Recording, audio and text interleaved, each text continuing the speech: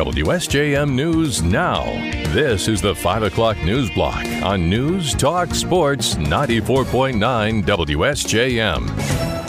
Brought to you by the Town Crier Wire. Download the free local news app today. In the newsroom, I'm Andrew Green. St. Mark Missionary Baptist Church's building at 802 Pavone Street in Benton Harbor may have collapsed this week, but the congregation is moving on and building a new home. Pastor Donald Green Sr. tells us the congregation actually moved out of the building on Pavone about 2 years ago after engineers told leadership the facility wasn't fixable. He says it was built in 1917 and had roof and water damage issues. We knew we were on borrowed time in the building, and that's why within the last 18 months to 2 years, I just made the decision to go ahead and move the congregation out of the building because I just felt as though it wasn't in our best interest to remain in the building. The congregation has been worshiping at Highland Avenue Seventh-day Adventist Church since moving and is raising funds to build a new church at 300 Martin Luther King Drive in Benton Harbor. Pastor Green says they're going to demolish what's left of 802 Pavone. The structure wasn't in use and no one was hurt when it collapsed. We can replace the building, but our true purpose is to save souls and to eternally be in heaven. So that's our ultimate goal. So we can replace that building. As a matter of fact, we know that God is going to give us greater than what we had. Green says the church is taking donations both for the demolition of the old building and for the construction of the new building. Anyone who wants to contribute can send a payment to P.O. Box 9101 in Benton Harbor, Michigan 49023. You could also call Pastor Green. We'll have his number at our website. Congressman Tim Walberg spent the week in Berrien County. On Thursday, he held a town hall in New Buffalo and later attended an ice cream social in Stevensville. Walberg told us residents wanted to talk about the southern border, civics, education in public schools, and more. I was surprised they didn't want to talk about or didn't bring it up, the debt ceiling hike that we passed several weeks ago. So I had a chance to explain what went on with that yes, we did raise the debt ceiling in order to not default on our debt, but we did it with spending reforms. It appeared like the majority of them were pleased to hear the spending reforms that were put in place and actually signed into law by the president. Walberg later attended an ice cream social hosted by Americans for Prosperity, a group focused on fiscal conservatism. He also promoted the FAIR Act, or the Fifth Amendment Integrity Restoration Act, which seeks to close loopholes in the civil asset forfeiture process. Walberg says it would end the profit incentive for civil asset forfeiture and restore due process by shifting the burden of proof back to the government. A Berrien County 911 dispatcher has been saluted for his efforts to end a deadly situation in Baroda last month. On June 18th, police were called to the scene of a shooting on Russell Road in Baroda Township. Michigan State Police say 57-year-old Mary Mabry was sitting in her backyard patio when 60-year-old David Mabry stopped by, produced a handgun, and shot her. The Stevensville man was later picked up by police without incident. According to Berrien County administration, that's partly thanks to the efforts of 911 dispatcher Stephen Ballard. As police looked for a way to contact David Mabry, Ballard called one possible number, which was answered by Mabry's wife. She was in a moving vehicle with David Mabry. Ballard talked to the wife for about 20 minutes and convinced her to encourage the suspect to turn himself in and eventually to tell him their current location. For his efforts, Ballard was presented with a commendation at last week's 911 Advisory Board meeting. Administration says, quote, the quick thinking and calming voice of Berrien County Public Safety Communications Center telecommunicator Stephen Ballard allowed a dangerous individual to be captured within hours of the initial incident and therefore protecting the safety of the citizens of Berrien County. There will be a meeting next week on the 2022 safety performance of the Cook Nuclear Power Plant in Bridgman. Nuclear Regulatory Commission spokesperson Prima Chandlerhill tells us the NRC staff and the resident NRC inspectors at Cook will be on hand to give a presentation and take questions from the public.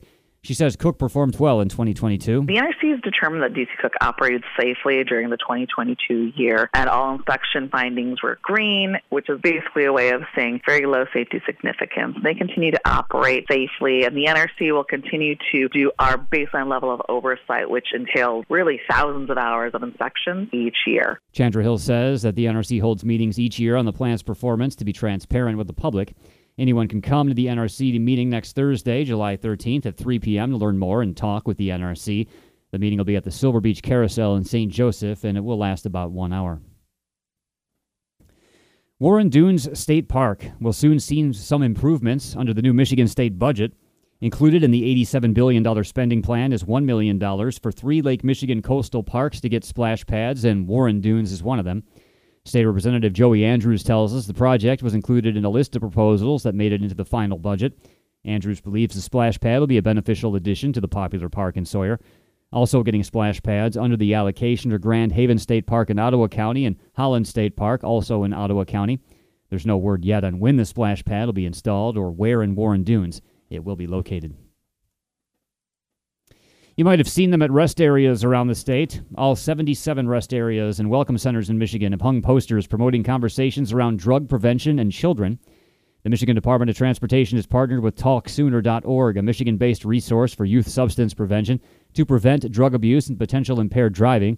Prevention specialist with Talk Sooner, Vicki Kavanaugh. The car provides a unique opportunity, but really taking those times when, the kids are trapped with you to maybe talk about some things that maybe, you haven't had the chance to, either because life is busy or because, it can be a little uncomfortable to talk about things like alcohol and drugs. Kavanaugh says car rides can be a good place for any kind of difficult conversation.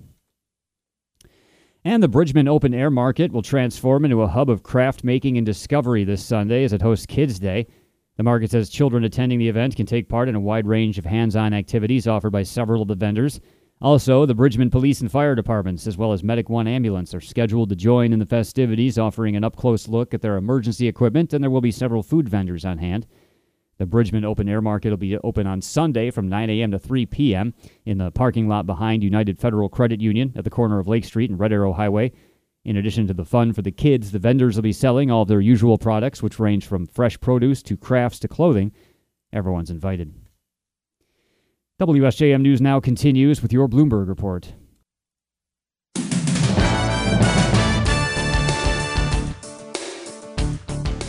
WSJM News Now continues, brought to you by Imperial Furniture in Dowagiac, where furniture shopping is fun. The 209,000 jobs added in June is the smallest monthly figure in 2.5 years, but the month also saw unemployment move even closer to a 5-decade low, down to 3.6%. It's one of several factors that show a still strong job market. President Biden hit the road to try to convince Americans that his economic plan is working. Here's ABC's Elizabeth Schulze. There really is this huge disconnect between the state of the economy, especially the jobs market, and Americans' perception of the economy, about how well things are, the likelihood of a recession, how they feel like they're doing. And one key explanation for that comes down to inflation. Even though prices are moderating, they're not at that record pace of inflation that we've seen over the past year. That has started to come down kind of month by month. Americans are still paying a lot more every month for essentials, including groceries and rent. A gunman who killed 23 people in a racist attack on a Hispanic shoppers at a Walmart in Texas has been sentenced to 90 consecutive life sentences in a federal prison. Patrick Crusius pleaded guilty in February to nearly 50 federal hate crime charges in the 2019 mass shooting in the border city of El Paso. The 24-year-old sentencing today came nearly 4 years after he drove more than 700 miles from his home near Dallas and targeted Hispanic shoppers with an AK-style rifle inside and outside the store. Texas prosecutors want Crusius to get the death penalty when he stands trial in state court. That trial date has not yet been set. The Biden administration will be providing cluster bombs, notorious in the Vietnam era, to Ukraine. It's an issue that's divided NATO member states. More from ABC's Tom Rivers. While most allies have signed up to the cluster ban, some have not. What is the collective NATO policy? As NATO Secretary General Jens Stoltenberg says, there isn't one, maybe by design. It is for these individual allies then to make those decisions. NATO as an alliance doesn't have a position on the convention simply because there are different views among allies. The controversial cluster munitions expected in the next huge U.S. military aid package bound for Ukraine. Tom Rivers, ABC News at the Foreign Desk. Earth's average temperature set a new unofficial record high on Thursday, the third such milestone in a week that already rated as the hottest on record. The planetary average hit 63 degrees Fahrenheit, surpassing the 62.9 degree mark set Tuesday and equaled Wednesday, according to data from a University of Maine tool that uses satellite data and computer simulations to measure the world's condition. The National Oceanic and Atmospheric Administration has distanced itself from the calculations in part because they rely on modeling. But scientists say the daily drumbeat of records, official or not, is a symptom of a larger problem where the precise digits aren't as important as what's causing them. In the first 5 months of this year, U.S. emissions fell by 5%, despite overall global emissions remaining flat. ABC's M. Nguyen has more from Washington. Academic emissions monitoring group Carbon Monitor found U.S. emissions fell by 5% in the first 5 months of 2023. It's a victory for the Biden administration when compared to the average decline of about 1.7% in the U.S. from 2011 to 2020. Contributing to the reduction, potentially mild winters and the fact that renewable energy surpassed coal-generated power so far this year. This comes despite rising greenhouse gas emissions from China and India, offsetting the losses from the U.S. and Europe. For now, the U.S. is on track to cut emissions in half by 2035. Emlyn, ABC News, Washington. A judge has ruled a lawsuit seeking to repeal Wisconsin's 174-year-old abortion ban can continue. The U.S. Supreme Court's landmark 1973 Roe v. Wade ruling had nullified the ban, but the court's decision last year to overturn that landmark ruling reactivated it. The state's Democratic Attorney General Josh Kaul filed a lawsuit arguing the ban's too old to enforce and that a 1985 state law that outlaws post-viability abortions supersedes the ban. Joel Urmanski, a Republican prosecutor named as a defendant, asked Dane County Circuit Judge Diane Shipler to dismiss the lawsuit, arguing that Kaul lacks legal standing. The judge refused the request today, letting the case continue.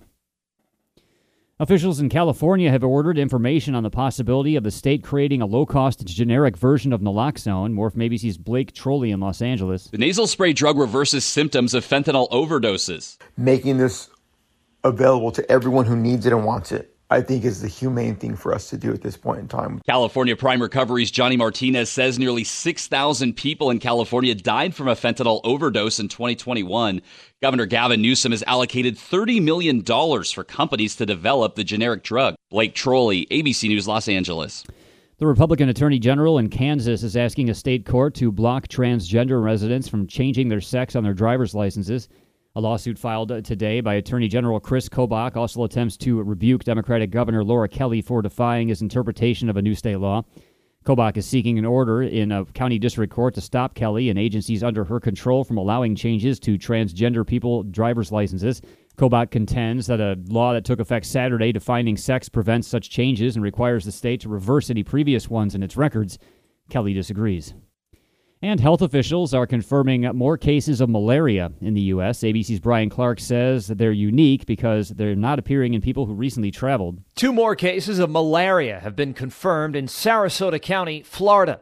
There are now 7 cases of locally transmitted malaria in the U.S. It's the first time it's appeared here in 20 years. 6 of those cases are in Florida, which issued a statewide mosquito-borne illness advisory last month. Doctors are being urged to look out for more possible cases. Malaria can be life-threatening, but it cannot spread from person to person. Brian Clark, ABC News. WSJM News Now continues with your weather forecast.